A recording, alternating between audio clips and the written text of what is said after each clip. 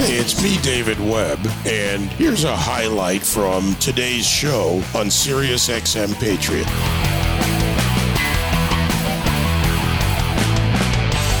Captain Jason Church, Army retired and Wisconsin State Chair for U.S. Term Limits, joins me now. You know, Jason, this conversation actually I had with a number of people at the Young Americas Revolution 22 conference in Florida this weekend. So it's catching on with, I would say, those on the right even more. What's going on the left side of the aisle, and are the reasons the same? Well, David, I think that we're seeing right now in the United States that confidence is obviously at an all-time low for Congress. I mean, I'm talking single-digit favorability ratings. And Republicans have certainly been advocating for term limits, I think, for a longer period of time than Democrats. But let's be honest, this is actually really a bipartisan issue. About 85 to 90% of Republicans roughly support term limits. It's been around 70 for Democrats. So an overall base of about 80% of Americans. That's a substantial amount. And it's because they're seeing people like Nancy Pelosi and Chuck Schumer, who have been in Congress for longer than I have been alive, still there, still causing issues because they're putting politics ahead of sound policy, and Americans are growing tired of it. Term limits is a way of stopping this from happening. You were mentioning before I came on the show here how we have them in various other offices across the country, but at the federal level, at the highest office of our land, that is the only place where we have limited the amount of time a person can serve in that office. That is something that needs to change. We need to put this on the Congress, because if we don't, we're going to continue to see some of the same inefficient, stabbing, terrible behavior that we have been seeing for a considerable amount of time at Congress. You know, as you mentioned, the polls showing a majority of Americans, Rasmussen, 82% of Americans favor term limits. When you break it down by party lines, 87% of Republicans, and 83% of Democrats, 78% of independents. By the way, I still can't reconcile that with the over 70% of Americans who say their congressman or woman is just fine. It makes no sense to me. But now what's the path? Well, there is a process in place to get this done. Our founding fathers understood that there could be a time where the federal government is doing something that the states and the people that reside within them have an absolute problem with, but Congress, in their own interest, won't even touch it. And term limits is one of them. So the process to do this is an Article 5 convention. What this is all the states across the country have their own legislatures pass a resolution calling for the convention on a specific one-item issue, and this one is term limits. And when we get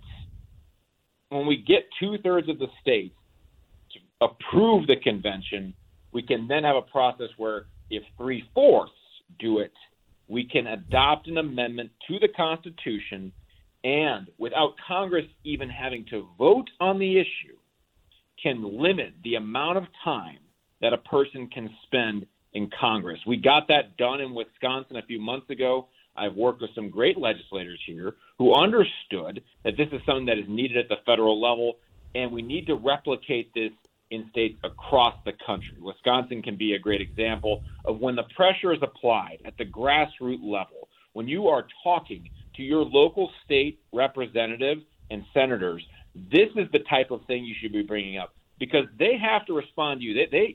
Your local representative, your person who is representing you at the state level, is going to be far more accountable on this issue to you as a voter than someone who is going to Washington and represents almost 700,000 people. This is how it gets done, David. And I'm going to ask all your listeners to put that pressure on the people who represent them in their respective states, because this has to happen for the safety, security, and prosperity of our country. We've seen the power grab play out. I'll speak for myself. I don't know how you feel about it, but one of the power grabs was the 17th Amendment. To your point about legislators, they took away that power from the people closest to you, the state legislatures, to choose the senators. The way they've set themselves up in the House and the Senate now, or as I like to call it, the Club of 100, is they will not do it. I don't see them, and to your point about the states making the decision, I don't see the congressmen voting themselves out of a job. Here's where I wonder about the states, and I would say I'm concerned about it, is the enormous pressure that they could exert on the state legislatures from the congressional level to fight back against a vote on term limits. A lot of state legislators, frankly, want to become congressmen. And David, you're spot on with that. There is a lot of politicking that occurs here. There are people who like to move up the ladder in politics and make it a career, trying to go from the assembly to the state senate to the U.S. House to the U.S. Senate. And we see this across the board in any state. And you are not wrong to assume that there's going to be pressure from Congress on local representatives. But remember, this is a republic. This is a place where the voter matters. And what we were talking about at the beginning of this segment was that this is something that is an overwhelming bipartisan issue where people support it. So I don't care. Yes, it's a club of 100, and there's 435 in the House, and there's 535 of them. But there are 330 million Americans, and we can use that voice on our local representatives. I mean, this is how the process should work. When we have people coming back home, whether it's from Washington to their constituency or their respective state capitals, this is the kind of things that when you're meeting at a local town hall, GOP event, or you're calling into your local legislator, or you're seeing them out in parade, however you interact with them, this is the time when you go up to them and you talk to them, you talk about the serious issue, you talk about why term limits need to be implemented, and don't take their argument of, wow, that's something we're not messing with, or, well, you know what, I think it's okay, as long that's what we have elections for, right, is to get people out of office. I mean, we're getting the same people reelected time and time again in some pretty uncompetitive races.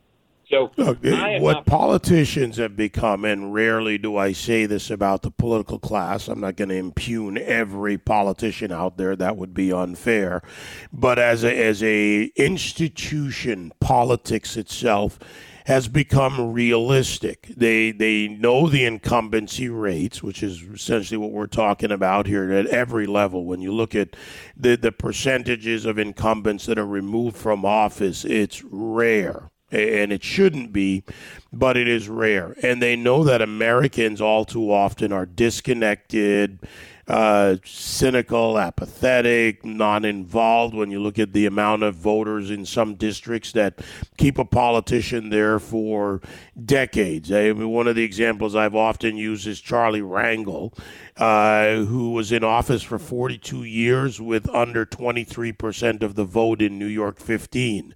I mean, they know this, and you have the longest-running Speaker of the House in America in Madigan, or is he still there? He's under indictment, but you get the idea. In Illinois, he's there for 50 years. I mean, they see this, and the institution seems to say, yeah, we win overall. I mean, David, we had a state senator here in Wisconsin that up until a year ago was in the chamber from almost 1950 or something. I mean, he was the longest person to be in a legislature in the entire United States. I mean, this literally almost spanned 6 decades. That type of quite frankly, elected official was something that our founding fathers just never thought would exist. There's a lot more sacrifice going on back in the earlier part of this country where, you really had to do a service to the community to go down to the respective capital of your state or country and vote on some very tough things. But the thing that we're often running against is this. I like term limits, but I like the person who represents me in Congress.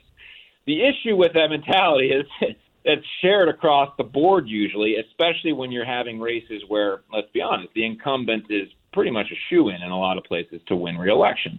So you can't tell me then that term limits aren't important, because if this person is there time and time again and not facing a realistic challenge, as you pointed out earlier, then we need this to inject a level of accountability and freshness into our democracy.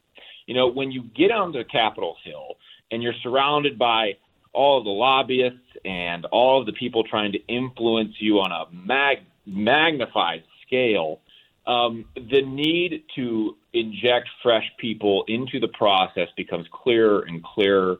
If you haven't seen how much K Street or the lobbyist class of D.C. has grown, just look at what's happened over the last few years. Look at how D.C. has responded to the COVID lockdowns and all the stuff that has gone down across. These people are still collecting a paycheck. They're still going about your business off the American taxpayer, while the rest of the country is struggling. It's about time we get some new blood up there, and term limits will get that done.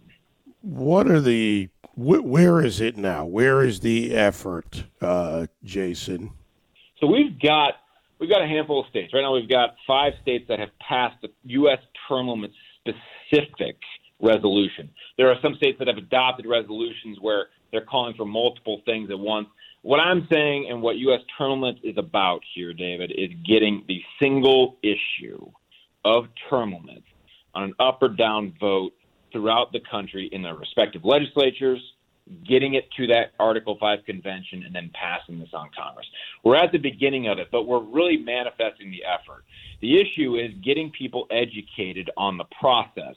You know, this is a process, and the opponents of term limits will try and complicate it or make it look like this could turn into something where a bunch of bad ideas from the far left could be injected into the Constitution. Nothing could be further from the truth. The reality is that this is a mechanism that has been needed to be implemented for, my goodness, I would say century at this point. And we are just beginning it, but the momentum, as you mentioned earlier, is growing. You saw that as you've traveled across the country, and it continues to grow day in, day out. Well, for whatever reason, and I'll say this, either side, no side, independents or whatever, get to this point, as much as, to your earlier point, we were given the actual way to do this with our vote, Americans have disconnected themselves from the system or failed to replace politicians who failed all too often to serve their constituents.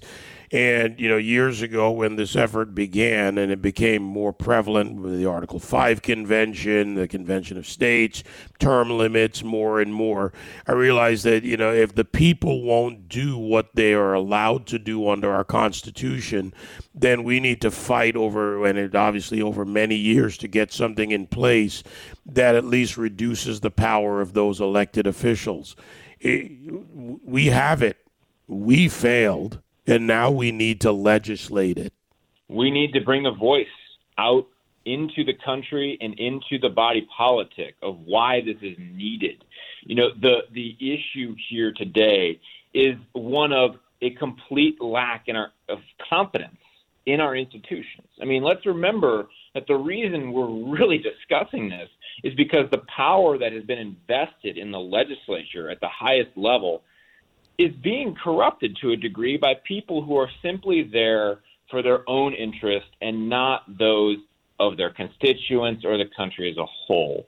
And that's why this mechanism exists. I mean, at some point, branches of government can become corrupt, or they can certainly become tyrannical, or they can become completely inefficient. Either way, the people can hold them accountable by the processes set forth in this Constitution that we were so blessed to have at the founding of this country. As someone who has served and fought for it, David, as someone who has sacrificed over in Afghanistan, I mean, we're on the 1-year anniversary of what happened over there. I lost my legs over there.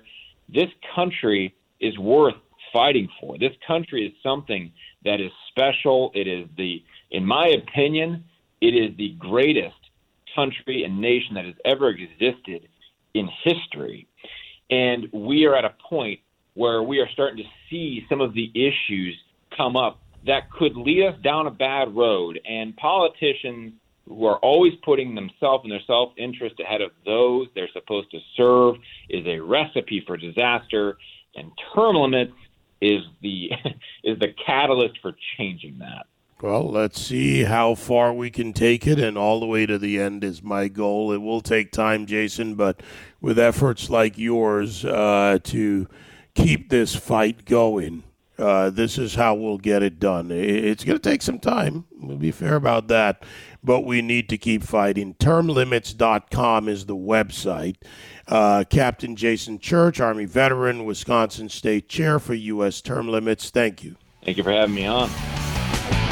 You can join me live on The David Webb Show Monday to Friday, 9 to noon East on SiriusXM Patriot 125.